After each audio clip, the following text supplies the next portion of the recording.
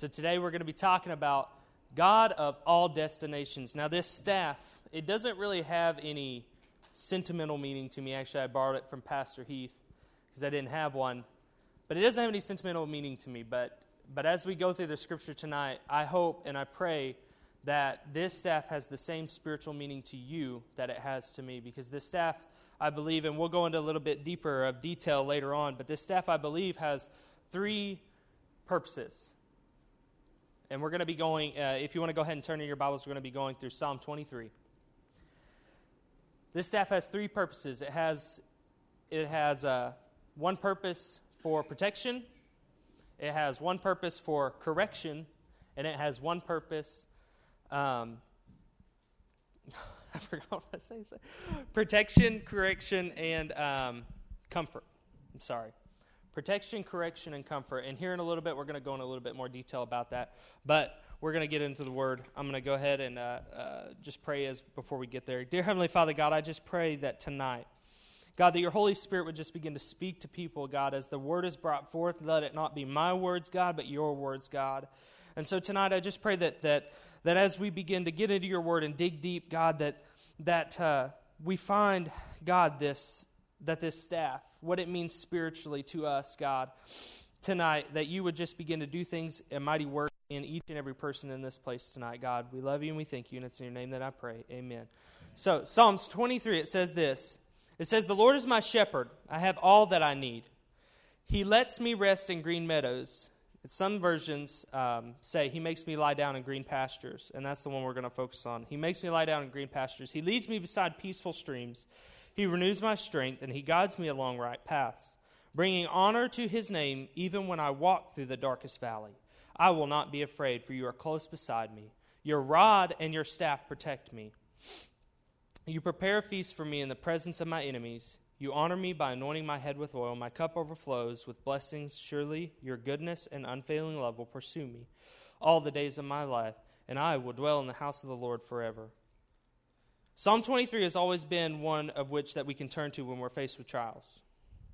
I know for me, trials and difficult times, which is completely okay because that's what the scriptures are for. They're there for us to turn to whenever we're faced with trials and hard times and things that we need to be corrected on and this and that. And it's a map for our entire lives of where we should go and what God would have to do in our lives. And I've used these exact same verses to comfort me in my times of need and desperation.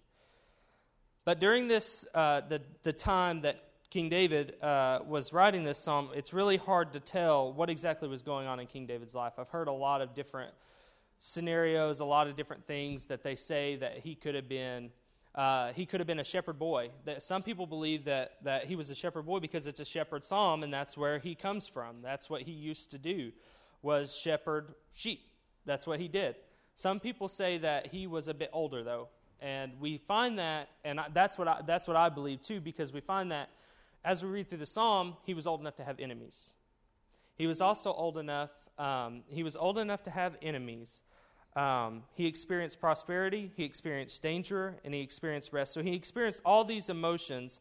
And from the commentaries that I had studied while preparing this message, we believe that he would have been a bit older when he wrote the psalm. And so tonight I want to take the next 20 minutes or so, however long it takes me, to break this portion of Scripture down, because I believe that someone here tonight needs to be encouraged and lifted up. And so tonight, I would like to take you on a journey through 3 destinations: the green pasture, the valley of death, and the house of the Lord. And that's where we're going to go tonight. And so our first destination is going to be the green pastures. We're going to make a stop in the pleasant and peaceful green pastures where there's plenty to eat, plenty to drink, and a cool breeze. Oftentimes, this is where we always want to stay, because who wouldn't want to stay where you don't need anything? You've got everything you need. You got your food, you got your water, you got your shelter. And for me, I go back to when I was a young boy, visiting my grandparents' house in Warner, Oklahoma. I'm not sure if anybody knows where Warner, Oklahoma is, but it's not a very big town. It's up on top of a hill. But they have lots of land. They grow their food, they have their horses and their cattle. And I imagine the times where I would go for a walk out in the pasture, and it seemed like there wasn't anything better in life. And in that moment right there, than in that moment right there. The truth is, at that point in life, there really wasn't. And even as an adult, I've experienced this in those times where we've had money in the bank, we've had food on the table, we've had a roof over our head, and a bed to sleep in. Oftentimes, this is where we want to stay. And I'm sure for the psalmist, he wouldn't mind staying there also. But you see, even in the green pasture, we face difficulties and trials of all kinds. And as I begin to study the scriptures more, some key words stuck out to me. And in verse 2, it says that, like I said, in some translations, it says that he makes me lie down in green pastures. So, with that being said, we see God as Jesus as our great shepherd. And he's got his staff. And he's our great shepherd who leads us and directs our paths. And oftentimes, we get off track and God pursues after us. He goes after us. He leaves the 99 to find the one. And I find that so amazing that God, out of all these people, out of all these sheep, would leave all of them to go and find me because I was worth it. So we go off and we stray, and then we go off again, and we go off again, and he brings us back. Back then, the shepherd carried a staff with him. And here's where we get into the detail of the staff and what it really means. Because this week has been tough, and I've needed God to take his staff and to comfort me, and to comfort me, to protect me, and to correct me. But some people believe that on one end of the staff, there was a point. On the other end, there was a fork, and then all this in between was a testimony of what God has done for that shepherd. So they would, as they used the one end to protect their sheep, every time they would defeat an enemy or a bear or a snake or a serpent, whatever it may be, they would take that and they would carve in kind of like they would inscribe a date, and I defeated a bear or a lion or whatever. And then they would go back to that and they would look upon that staff and they would say, this is what God has done for me.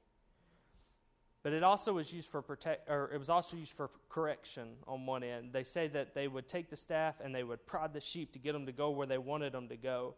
But also, some people believe that the shepherd would actually and I read this, I don't know if it's true or not, but they would take the staff and they would gently break the sheep's leg in order that it wouldn't stray off anymore. And that he would be able to take the sheep and to nourish it back to health, not completely get it to where it couldn't walk or couldn't follow along, but just enough to where the sheep wouldn't wander off anymore. And so that's just what I've come to find out. But he would do that. They would gently break the leg in order for that the sheep wouldn't go off in the flock. And sometimes, I don't know about you, but sometimes God has to do that with me. Sometimes God has to say, okay, Christian, I'm going to take this. And he did it this week. He said, I'm going to do this, and you're not going to. And so he breaks our legs. Or he lets us go through certain things in our lives. That way we have to come back to being in that right relationship and being dependent on him. So even in the green pastures where everything is meant to be peaceful, we still find ourselves going through trials and unfortunate circumstances. But sometimes the green pasture doesn't look exactly how we would like it to look or think it should look. But we have to learn to be okay with that, because one thing is certain: no matter where we're at or what we're going through, God is still God in the green pasture. God is still God in the green pasture. And one thing that I've come to realize is that I have to be okay with going through these things even when life looks okay. But like Pastor said this morning, maybe you think, well, I feel okay. Like I feel okay today, and I feel like I'm in a green pasture, but everything around you is falling apart. And maybe that's you. I don't know. But our next destination is the valley of death. And we know this is a place everyone wants to avoid, because no one wants to be in the valley of the shadow of death. The name alone has a negative meaning, the valley of the shadow of death. And I mean, so between verse 1 and verse 4, we jump from one extreme to the next. We go from the green pasture to the valley of death, a place where God is strength and refuge, to a place meant for death and evil. We go from one extreme to the next. And oftentimes we look at the green pasture and the valley of the death as two separate places. But to me, sometimes they can be the same place. The valley of the shadow of death and the green pastures could be the same place. Like I said earlier, the green pasture sometimes winds up being our valley of death because we don't see the things that are going on around us. We're blind to the things in this world that are falling apart around us, whether we say, okay, just one drink will be okay. Just one. It'll be okay. One look will be okay.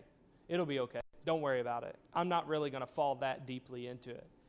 But you see, that green pasture where you say, this feels okay, becomes your certain valley of the shadow of death. That you fall into this trap that the enemy wants you to fall into because sin makes you blind to the things of God. And so, but on the other hand, you have the valley of the shadow of death, which is supposed to be a negative place. But I've come to find that it can be an okay place to be.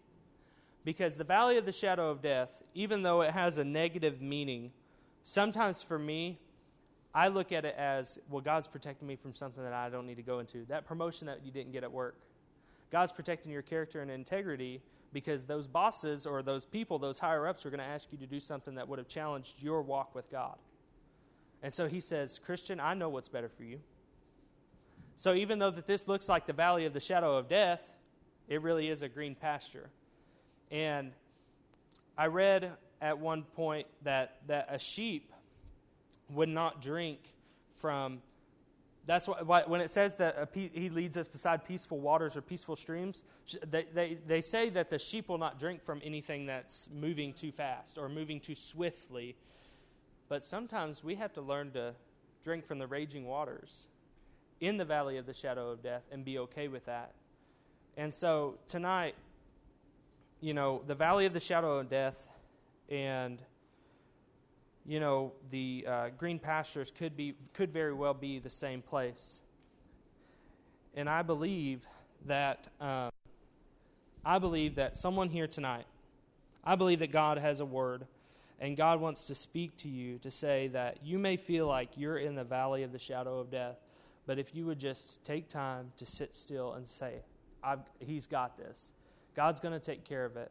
And if you feel like you're in the green pasture, maybe we need to reevaluate some things in our life and to say, well, this really isn't the thing that I thought it was, or it doesn't look like it would, or it doesn't look like what it seemed to be. Even though the psalmist went through times of prosperity and luxury, he still veered off the path, and now and then into the valley. And sometimes we don't see the good circumstances of the valley because we're so focused on the negative aspects of it. Looking back on my life and all the times that I've found myself and still do in the valley, I look back and I see a testimony of God's goodness and His mercy, which brought me out of the pit. I look back and I see this staff that has all this stuff that I've gone through. All these things, it says, I read in some commentaries that they would take their staffs, the shepherds would, and they would sit around this campfire and they'd pass around their staffs and they would tell the testimonies of what God had done for them, that they made it through this time in their life and this time in their life. And I look back on my spiritual staff. Like I said, this staff right here has no meaning to me whatsoever, but spiritually it means everything to me. Because I look back and I see the things that God has done for me throughout my entire life. And the things that He's brought me out of. And so I see His goodness and His mercy. And He brings us out of the pit. You see, sometimes the valley of death becomes our green pastures later in life. I remember a time when I felt like there was no hope of ever breaking through. And there was a time where I didn't feel like God was near. And as I look back on the testimony of God and the things and the trials that He'd brought me out of, I can't help but be thankful for the valley and the testimony that God had given me. Sometimes in the valley we find our peaceful streams that later in life will help us continue to pursue God with all that we have. And today I want to encourage you that even though you may feel like you're in the valley of the shadow of death, where everything is desolate and dry, remember that God is walking alongside of you every step of the way. And in time, you will see that what God is wanting to accomplish through the testimony that He's developing, the testimony that He's developing, the things that you're having to battle right now, the things that you're having to fight off later in life will become your peaceful stream, will become your calmness, and your peace, because you're going to look back. I keep if we want to really go with a spiritual staff, I always keep a journal with me. I keep a journal that I write everything down in, the things that God does for me and the things that God does in my life, cool things, sad things, happy things. But oftentimes I'll go back and I'll open up that old journal that's fallen apart, and I'll read, and I'll be like, oh, that is so cool. What God did for me right there, God can still do for me today. And I believe that those things that whenever we're in the valley, whenever we're in the green pasture, see, sometimes we get confused and we say, well, I feel like I'm in the valley of death, but not really. Like, I don't know. But just be assured that one day you're going to look back on that staff or that journal or whatever it is that you keep, and you're going to say, God, thank you for your goodness and your mercy. Thank you for the love that endures forever and ever. And God's going to pull you out of whatever that you're going through today. Our last and our final destination is the house of God, the house of the Lord. And oh, how we long for it to be our final destination of being in His presence forever and ever.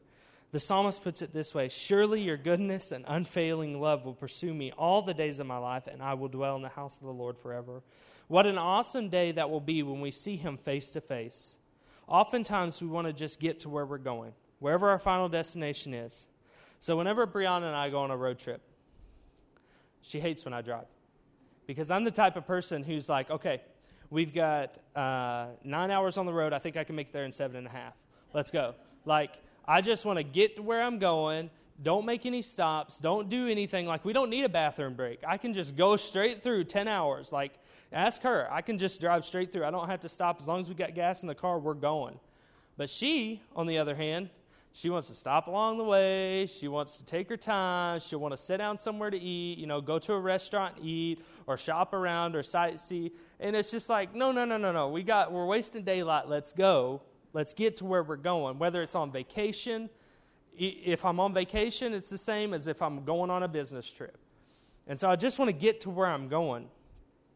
And but sometimes the problem with that is we get in such a hurry to get to our final destination that we miss out on all the things and the scenery around us. And we lose sight of the ultimate goal, which spiritually the ultimate goal as Christians, as believers, would be to take as many people on that journey with us as possible. To invite people to church, to lead someone to Christ, or just talk to them and plant that seed into their lives. Just like a road trip with my wife, this journey that we're on is like a personal road trip with God. And all He wants to do is for us to sit back, relax, and enjoy the ride. And we might hit a few potholes on the way. But you see, the only time that we start hitting those potholes or the strips on the side of the road, and take those detours along the way, it only happens when we try to take hold of the steering wheel of our lives. And if we could just get to a place of trusting Him with everything that we have, eventually we're going to get where we're going. It's when we begin to do things on our own strength that the process takes a bit longer than it should. This thing called life that we're all walking through isn't easy, and we all face things in life that are unexpected and unfortunate. But one thing is for sure, that even in the green pasture, the valley of death, and most definitely the house of God or the house of the Lord, God is still God even when we don't see the entire outcome. So that thing that you've been battling, whether it be sickness or spiritual, whatever it is, I want to encourage you that as we're closing, we're about to close, I'm almost done, but tonight we want to spend some time in His presence. And let's take our knees before the throne room of God to press into His presence, because change happens when we make a choice to enter into His throne room and to make ourselves vulnerable to His Holy Spirit. And tonight, I don't need the worship team. We're going to play a track up there because I want everybody to be able to experience what God wants you to do, what God wants Him to do in your life tonight. And what I want us to do is, as they start the music, and you can go ahead and start that track up there, that first one.